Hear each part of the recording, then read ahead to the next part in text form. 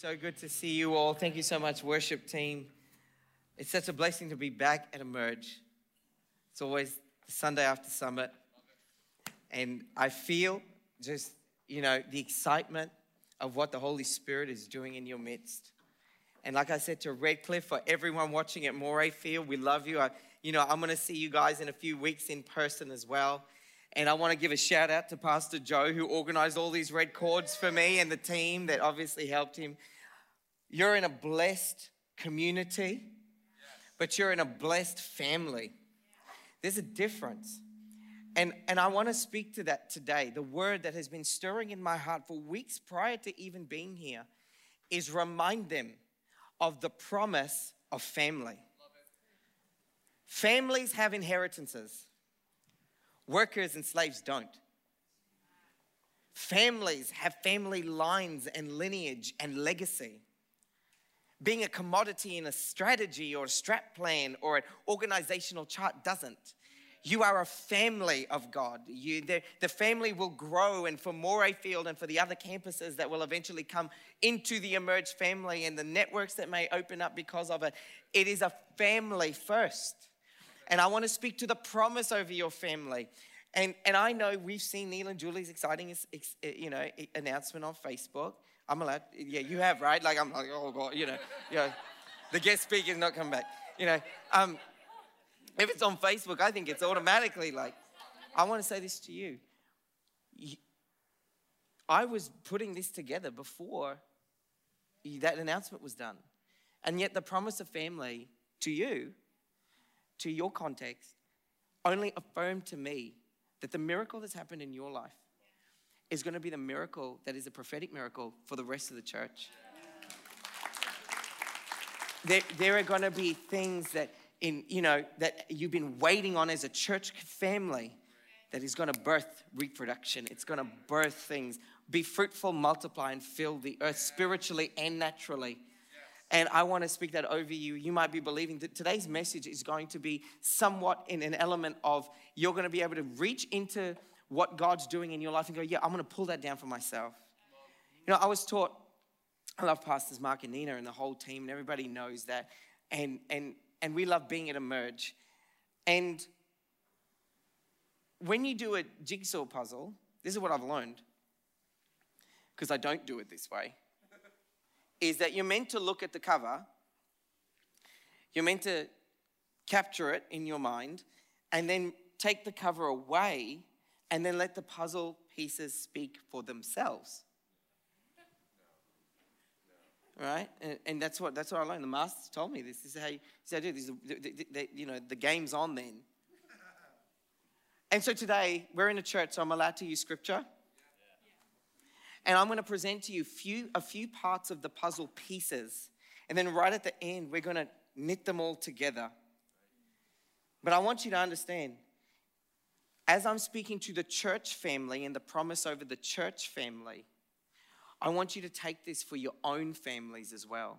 I have seen miracle after miracle after we have been able to present this, especially to praying mamas, because everybody knows praying mothers have a special equity in the kingdom of heaven. Most of us are here because somebody, a grandmother or a mother, prayed for us, or an auntie somewhere. I think that my dad might have prayed, but when my mum prayed, heaven moved. My dad prays for me every morning.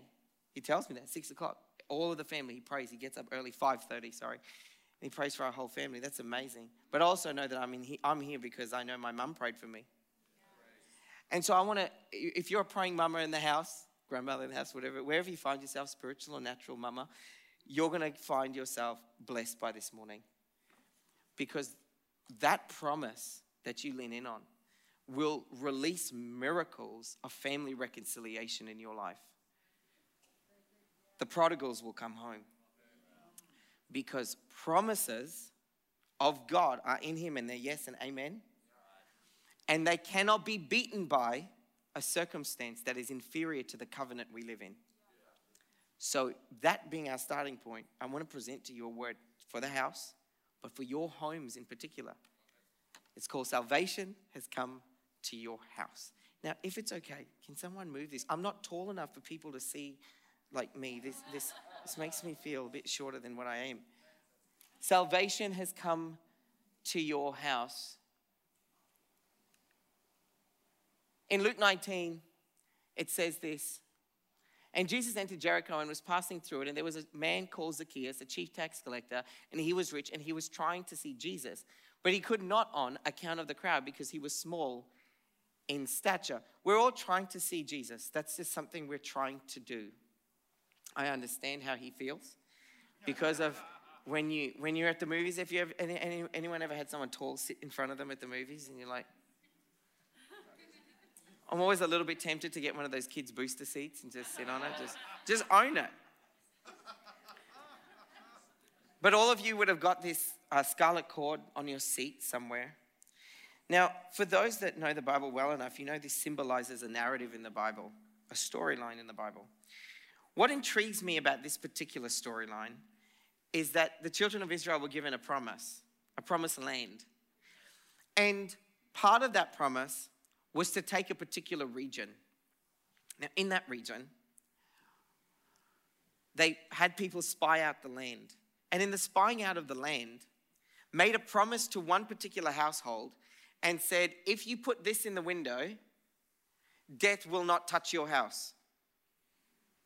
Like the whole region is being taken out. But if you put this in your window, death will not come to your house. Now, they didn't have Facebook back then. They didn't have memos. They didn't have, Slack or Trello or all the teams and all the emails and all that. They didn't have all that stuff. They couldn't just text each other and going, hey, new rule Moses made up. Don't touch the house marked by a scarlet cord. How could thousands and thousands and thousands and thousands, if not more than 10,000s and thousands of people realize that when they're taking a whole region, you never touch a house marked by the scarlet cord? Like, have you ever asked that question? Look, I like the intrigue of the Bible, like just some of the weird stuff. You go, how did they know? How did they know? How did each one in their belief system know death never touches the house marked by a scarlet cord?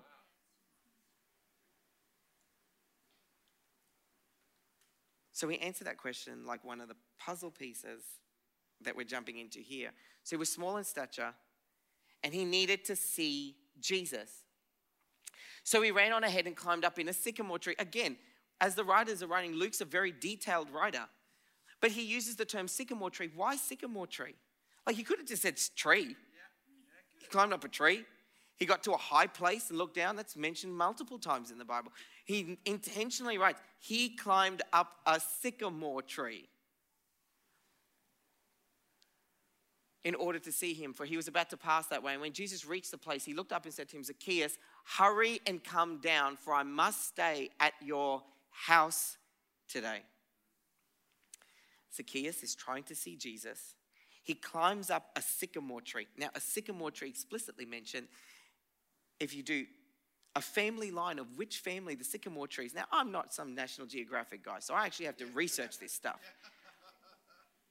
A sycamore tree is in the family of fig trees. Now, when I say fig tree or fig leaf, you jump right back to Genesis. Most storylines start in Genesis.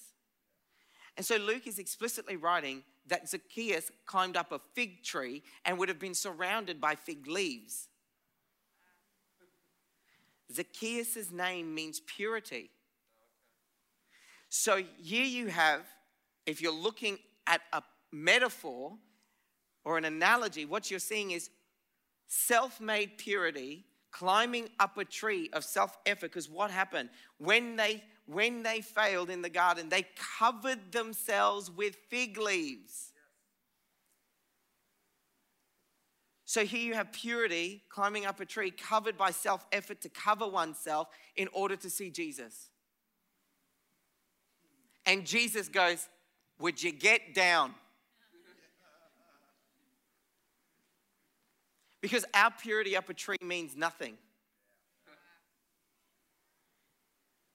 Jesus is on his way to the cross. He says, purity, get down. Your purity is not the purity we need up the tree. And let's keep following the story. Let me show you this.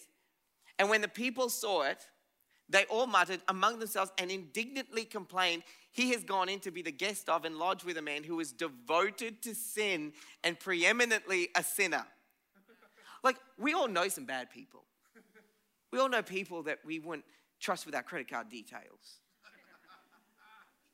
You know, you don't leave it exposed on the table. You know, you just have people that like do some messed up stuff. They could be in your family, they might not be. But most of us have that family member, you know what I'm saying? Like, you know, you go, I don't trust you with everything. But the way I describe you would never be devoted to sin and preeminently a sinner. Like, that's not my go-to. It's like, maybe he's a bit dodgy. But, I mean, nothing to the point of, hey, when I think about this person, he's devoted to sin. And preeminently, first and foremost, above anything and everything else, he is a sinner. Zacchaeus' name means purity. It meant his mother had some hope for him. He comes out, Zacchaeus. He's going to live a life of purity. Years later, in his adulthood, the community knows him as devoted to sin and preeminently a sinner. And he finds himself up a tree that symbolizes self-effort, a tree that is trying to cover himself and try to see Jesus. When the whole time Jesus says, get down from that tree, because it's not your purity up a tree that's going to allow you to see God. It's going to be my purity up a tree that allows you to see God. Yes. So first, let's just lay this out here. We need to stop climbing trees of self-effort and our own purity to try to see God. Because he will tell us to come down and still be gracious and say, but I'm going to come to your house. Not just you, your house. And Jesus said to him, today salvation has come to this house because he also is a son of Abraham. For the Son of Man has come to seek and to save that which was lost. He came down from that tree. Jesus turns around and says, salvation has come to your house because you are a true son of Abraham. Zacchaeus' mother had high hopes for him. That's why when you see baby dedications, you never ever look down, or we're never part of a baby dedication that says, today we have the privilege of dedicating Judas to all of you today. Nobody ever goes, how do we know? And you know, Judas was quite a common name back then. Yes. Why? Because we've associated something to the name. Yes. There's lots of Peters in a room this big. There's got to be a couple of Peters in here. There's got to be a couple of Davids in here. Yeah. David failed, so did Peter. Yeah. But we name our kids that stuff, but Judas, no way. And Zacchaeus, though, gets called down by Jesus saying, salvation is coming to your house. Watch what he says. Because you are a son of Abraham. Zacchaeus, I'm bringing salvation to your house today because I made a promise to your great-great-great-great-great-great-great-grandfather.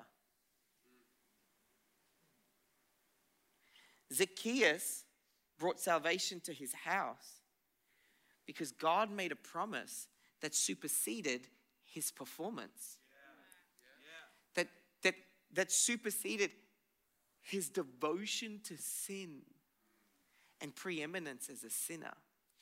Jesus said, the promise I made to Abraham and your family line is more powerful than how the community identifies you.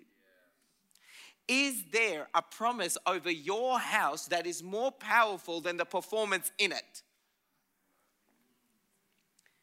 Because God has blessed family lines. He has put a promise over your house. If you're a praying mother, then this one's for you. As you pray over your family, link yourself, agree with the promises that have been made, not the performance in it. And you will be praying in agreement to the superior sound of heaven over you and your household. because the promise of God outperforms the inferior performance of your family in the house. All right, let's keep going. So household salvation is based on a promise and not performance. But in order to understand family blessings and promises, sometimes you've got to go right back to Genesis to fully understand it. Like I said, here's another puzzle piece. If we go back to Genesis, let's have a look here. In Genesis 4, it says, "And the Lord said to Cain, 'Where is Abel your brother?' And he said, 'I do not know. Am I my brother's keeper?' Cain has just killed Abel. And the Lord said, 'What have you done? The voice of your brother's blood is crying to me from the ground.'" I hear multiple times people say to me, "Man, I just wished I lived back in the Bible days. It would have been so amazing. Like, it would just been like, I just want to be there." I mean, you wouldn't want to be, you wouldn't have wanted to be part of the first family. The murder rate back then was 25%. And he says, "Your brother's blood is speaking to me from the ground." Now, when we read that scripture, we see blood as singular. But in the Hebrew, the word is damai, and it means bloods, plural. So when Cain killed Abel, Abel was innocent. Later you'll read that Paul would write that Jesus' blood speaks better than the blood of Abel's. Because innocent blood speaks outside of time. When Abel died, it says God heard his blood speaking. It wasn't just Abel's blood. It was his whole family line speaking in the heavens. Innocent blood speaks outside of time. Therefore, if Jesus' blood speaks better than the sound of Abel's, and we are part of his family line, then who is speaking on our behalf? Which innocent blood is speaking on our behalf and our whole family line that exists outside of time? Jesus' blood. Jesus' blood is the promise that salvation is coming to your house.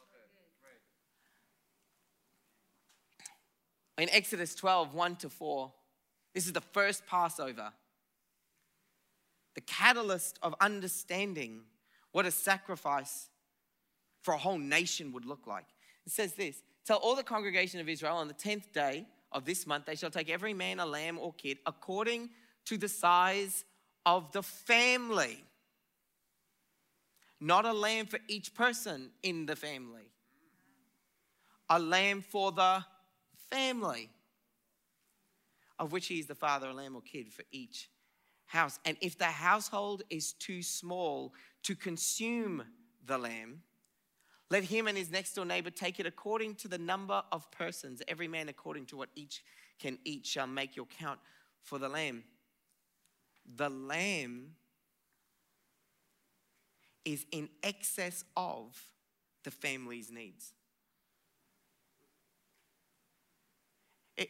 Everyone partakes of it. Everyone has to be seated at the table to partake of it. But it's not get each lamb. Get one yourself. You turn to your kids, you come to a certain age, go get your own lamb. You deal with it. So often, in my own journey, I know, we've made our salvation story just about us. When if you look historically, yes, there were one-on-one salvations. I believe in that 100%. But if you really look at how God transformed places and regions and cities, he did it like salvation's come to your house. This city has been saved. He didn't ask for their resumes first.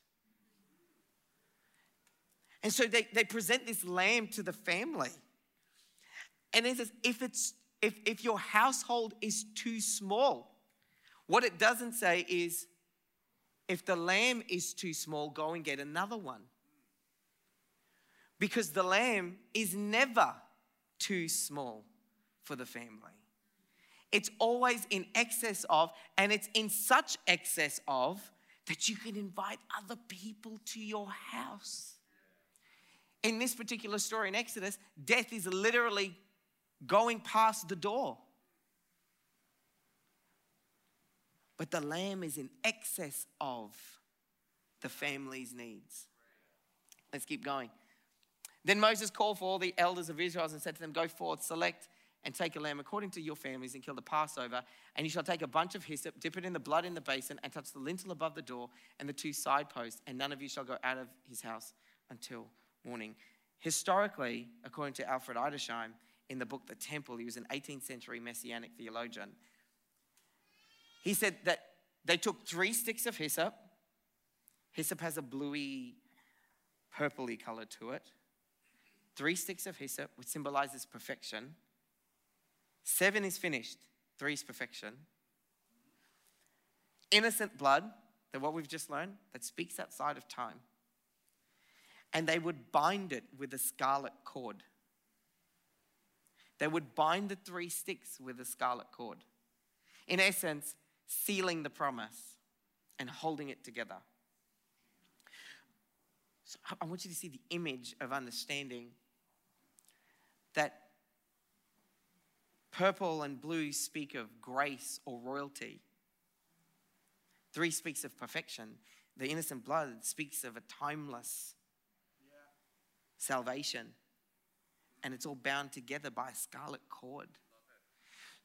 So when Moses was sealing a household and he told the fathers to do this and the family to do this, is they would take perfect grace dipped in innocent blood that speaks outside of time, bind it with a promise, and they would seal their whole household because the lamb was in excess of their family's needs. There is a lamb that is in excess of your family's needs. He's never in lack. We don't need to have a fearful, fixed mindset or a lack mindset when it comes to the finished work of Jesus. If you can think of someone preeminently a sinner and devoted to sin, and yet a promise to Abraham got him out of that, what could God do for your family if we became aware of the promise and not its performance? I was a youth pastor for a long enough time to realize that mums just want to fix their kids. It's true. I take so many phone calls all the time from parents that just desperately wanted their child to do well in life. And so many times I take the phone call and the mum would say, hey, Andrew, can you fix my kid? I need them to, can you connect with them? You need to meet with them. And I'd be thinking, because we had so many high schools connected to what we were doing. And they would say something along the lines of, can you meet with them? And I'd be like, yeah, of course, I can meet with them. It's part of my role, so yeah, all good. Have I met them before? Oh, no, you haven't met them before. Actually, they're standing right next to me on the phone. Do you want to talk to them right now? Do you want your kid to hate the youth pastor? Hey, just letting you know, your mum's standing right next to you. She called me because you need to get fixed. And, but you know what? I love the heart of a mum that wants to see their kid do well. And I realized when I was putting all of these promises and this jigsaw puzzle together, that instead of praying against their performance, because that's a deficit mindset, what if we prayed into the promise that God gave you for them? Right. Because the promise will outweigh an inferior performance. Yeah. And so for those that are praying for their kids, this is true. I've seen miracle after miracle after miracle in families because of this. When you pray to the promise that God gave you for them and not to the deficit performance that they're in. Pray the promise. Continue to pray the promise. Get crazy with the promise. Write it on the fridge. Write it in your journal. Put it in your car. Don't fight them. Speak to the promise.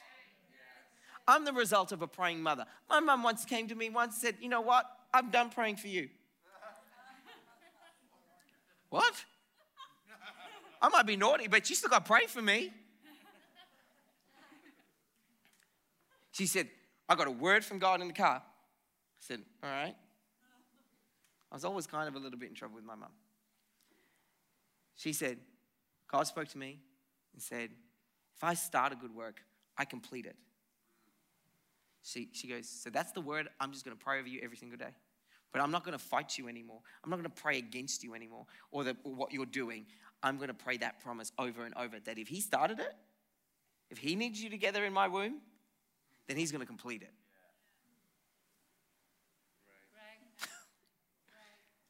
She stopped praying against the performance and started to pray the promise. I'm here today because of a promise. My kids are here today because of a promise. Not because we were fighting performance all the time.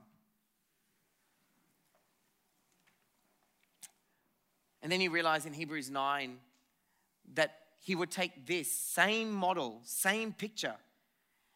And for every command of the law had been read out by Moses to all the people, he took the blood of slain calves and goats together with water and scarlet wool and with a bunch of hyssop and sprinkled both the book, the roll of the law and covenant itself and all the people.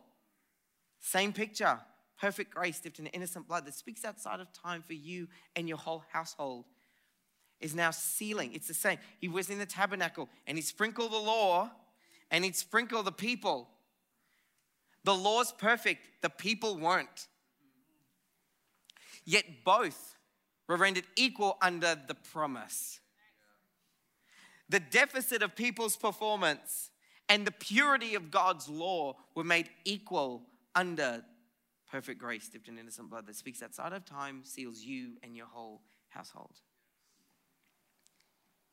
Saying these words, this is the blood that seals and ratifies the agreement. So my question to us is, what kind of lamb are we presenting to our family? When you talk to your kids, when you talk to your family, and this is a family, Moray Field, we're a family. Everyone that we're as you grow and as you engage more and more of the community, this is family. What kind of lamb are we going to be presenting? Is it going to be a lamb of lack, or is it going to be a lamb of excess? So there's more room for you. Come, and we're not asking you for your performance. We're just sealing you with a promise. We're sealing you. This house is sealed by a promise that is multi-generational and intergenerational. Psalm 105 verse 8 says there is a blessing for 1,000 generations because of the covenant. 1,000 generations. That's kind of like David in essence saying it just goes on and on and on and on. But Christ came as high priest of the good things to come. Understand, the good things to come. You can't have a promise and then be doom and gloom. You can't have a promise and then be cynical. The promise gives us the posture of optimism because the promise supersedes the performance and sending people up trees in order to see God. How much more the Lamb is in excess of. How much more shall the blood of Christ, who through the eternal Spirit offered himself without spot to God, cleanse your conscience from dead works, putting fig leaves on ourselves to serve the living God. And for this reason, he's the mediator of the new covenant. Those who are called may receive the promise of the eternal inheritance. Inheritance is a family word, not an employee commodity word. Yeah. But this man, after he'd offered one sacrifice, everybody say one. One sacrifice for our sins forever, sat down at the right hand of God. You know, I always think Moses got a little bit of a rough deal about not being allowed into the promised land. If you know the story, it's because the first time they need water, he hits the rock. God tells him to hit the rock, the water comes out, living water comes out. Second time, God says, speak to the rock. Moses gets angry though. And he hits it. Later on in Corinthians, you'll read that Paul talks about how that rock that was with them was Christ. Christ is struck once. Because I always thought, you know, like Moses, you're not allowed into the promised land because you were disobedient. Hey, let's be very real. Nobody's getting to the promised land if it comes down to obedience. We're gone as if it's about obedience. Yet he wasn't allowed into it. And you realize that when God said to speak to the rock, Christ can't be struck twice, only once. The second time he says, speak to the rock, in essence, come into agreement with the promise that it will come to pass. Come into the promise. Don't get angry again. And we're all, sometimes we're mad, we're angry, we're frustrated. Even if you read social media at the moment, there's lots of things going on and people got their own opinions on everything. Everyone's just striking the rock because everyone's mad. And striking the rock. When you just have to agree with the promise. Why are we focusing on things that are outside the promise of God? And the striking of the rock over and over again, it only had to be done once, right? So we're living in the fullness and the resurrection of it all, right? So instead of hitting the rock over and over again, just walk into your promise. Because if we consistently focus on, has Jesus done it all? Is the lamb in excess of? What if he didn't finish? What if he saved this part of my life, but not that part of my life? What if he likes my house, but it's only for this part of my house and not the rest of the house? Let me put it this way. And this is tweetable if you like Twitter. Is if you constantly take care of number one, you end up looking like a number two. If all you focus on is my salvation story, my this and my that, is the lamb okay with me? Hey, let's get real here. It was a lamb for the whole house. The lamb's in excess of. Your house is the community. All the different regions. Morayfield, your community. It's for that whole region. The lamb is in excess of Morayfield and beyond. What kind of lamb are we presenting to our family? For by one offering he has perfected forever. Forever. Not just like one off, forever. One sacrifice for the whole world for eternity. Jesus changed the game from one sacrifice for one nation for 1 year to one sacrifice for the whole world for eternity. Why then? This is why we can believe that our past, present, and future have been covered by the blood. Because it exists outside of time, because innocent blood speaks outside of time.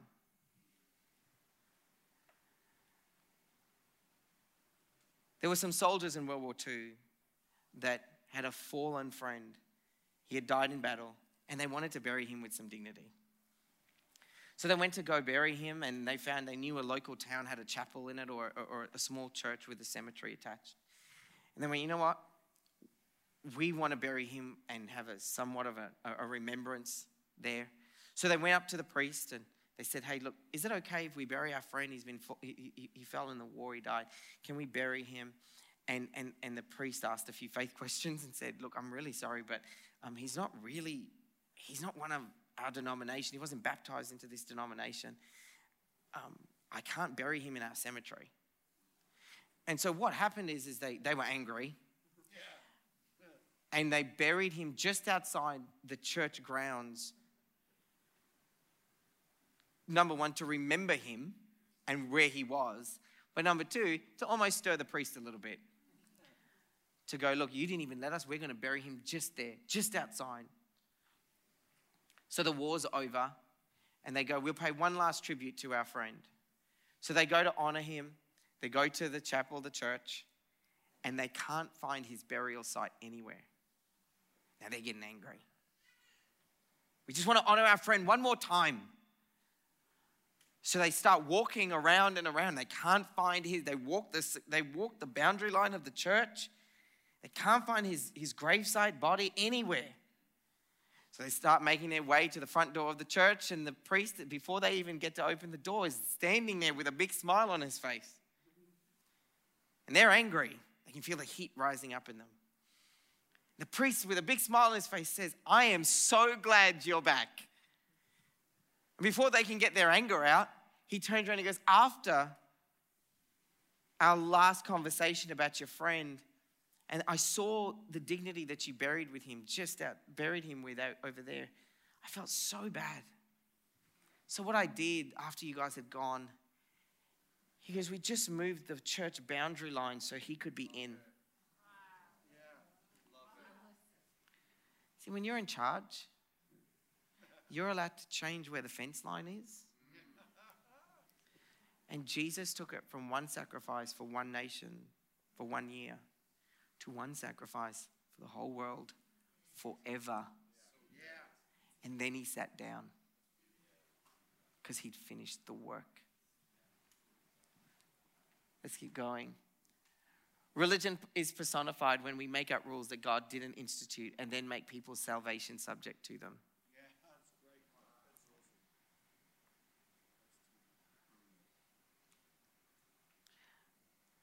That's awesome. I believe for you and for what your future holds as a family, let's break the rules that God never made up.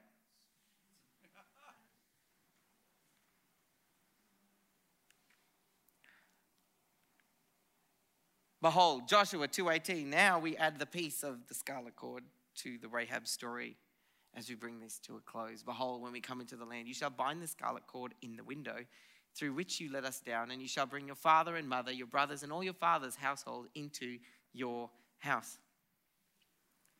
Notice they don't just say, and this is Rahab's house. Now, Rahab happened to run a very entrepreneurial business in that city. She ran the brothel. She didn't just run it, as in she didn't just work in it, she ran it, she owned it.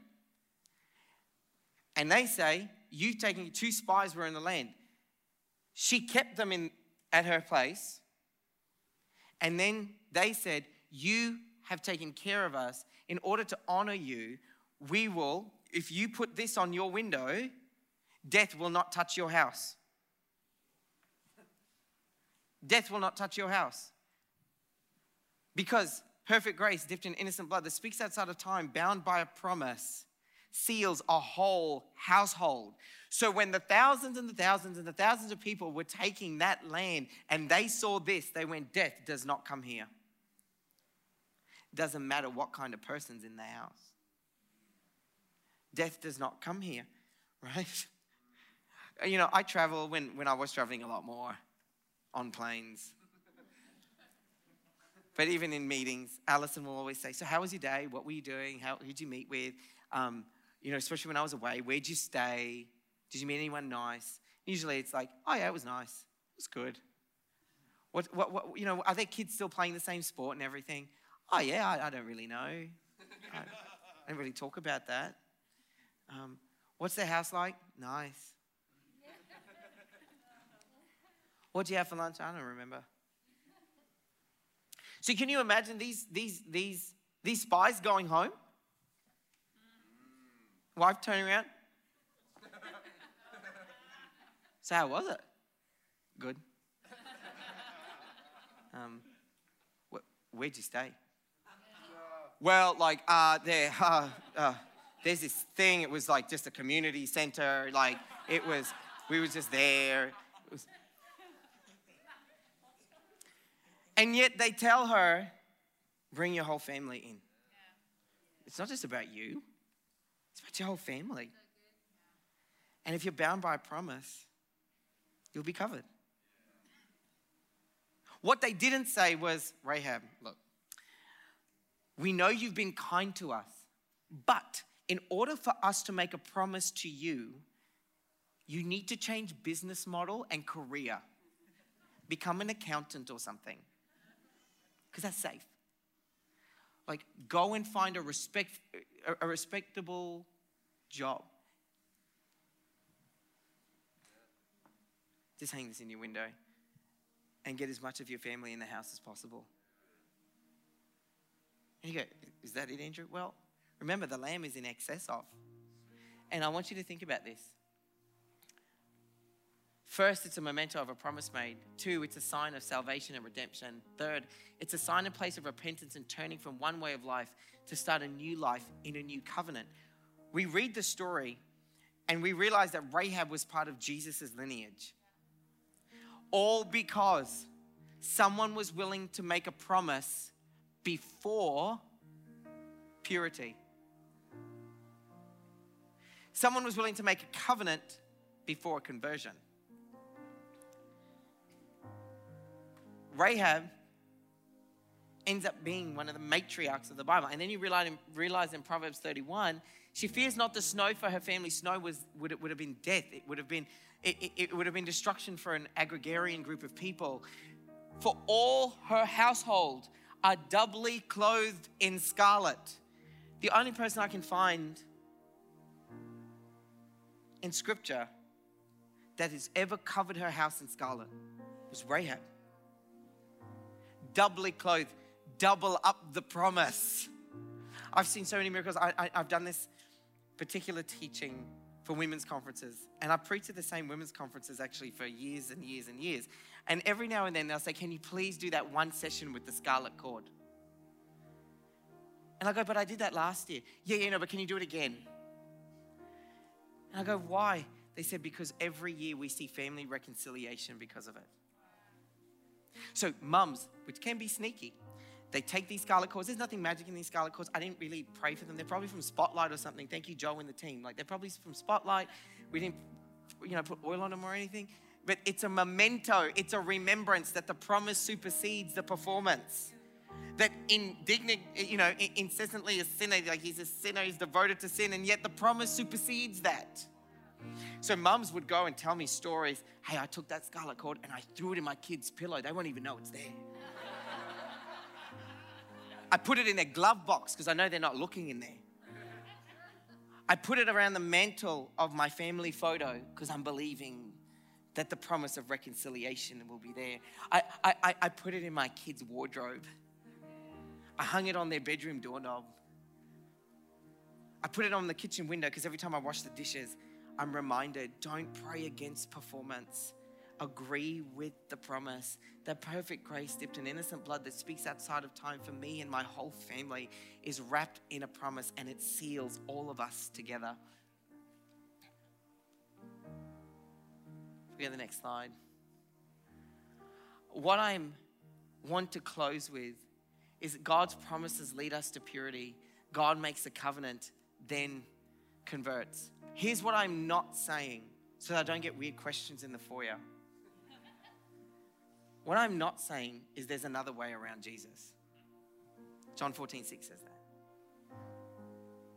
For no one can come to the Father except through me. But here's what I am saying. The finished work and resurrection makes Jesus so large that he's difficult to get around because God doesn't give us what we deserve, but rather what we are worth. How you get to Jesus, how the Lamb is presented, doesn't have to play by our rules. And so Peggy Campolo, Tony Campolo's wife, tells this story of Peter at the gates of heaven and Paul, the ultimate administrator, running heaven, doing the numbers, making sure it's running well and smoothly. And one day Paul runs up to Peter and says, Peter, there's something wrong with how you're letting people into heaven because the numbers aren't matching up. There's more people in heaven than I can see on the books. Your Excel document. What's going on? Peter's like, hey man, I don't know. I'm counting. I'm doing everything right. Paul's like, no. And we all know Peter messed up a few times. So, it's within Paul's rights to go and check in. Paul goes, come on. What's going on, man? So anyway, day goes by, weeks go by. And what's happening is more people are in heaven in the count than what's on Peter's logbook. Paul's like, this is ridiculous. What is going on? Peter's like, it's not my fault. I don't know what's going on. Anyway, weeks go by. And one day, Paul comes running. Peter sees Paul charging toward him, yelling at the top of his voice, Peter, I figured it out. What's wrong? Why there's more people in heaven than what I can see in the logbook? Because Peter, Jesus is letting in people over the fence. Why? Because perfect grace, lived in innocent blood, that speaks outside of time, wrapped in a promise, seals you and your whole household. And there is no promise of God that can ever fall under or be broken by performance. So would you stand up to your feet? And I'm going to pray for you. And this is what I'm believing for. And if that's you in this auditorium, in this community, Morayfield, if you are in this space of wanting to believe God for your family, if you stand up to your feet right here, right now, I'm going to believe God that there is going to be an acceleration of family reconciliation.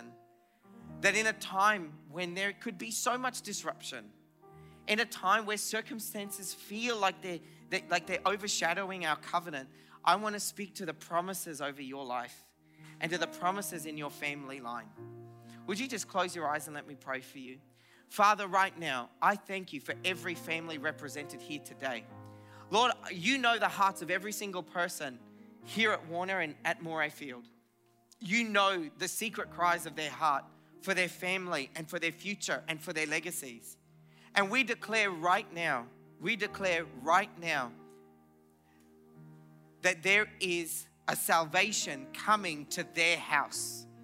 That the Lamb is in excess of the family's needs. That the promises of God supersede the performance of trying to climb up and cover ourselves with fig leaves.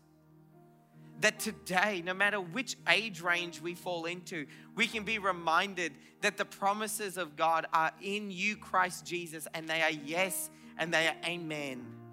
And that the declaration over our homes right now is that perfect grace dipped in innocent blood that speaks outside of time seals our whole household, because salvation has come to our house. In Jesus' name we pray. Amen and amen. God bless you all. Thank you so much for having me. I love Emerge. I love your family, and I love what God's doing in this house. God bless you all. Thank you, Pastor Mark.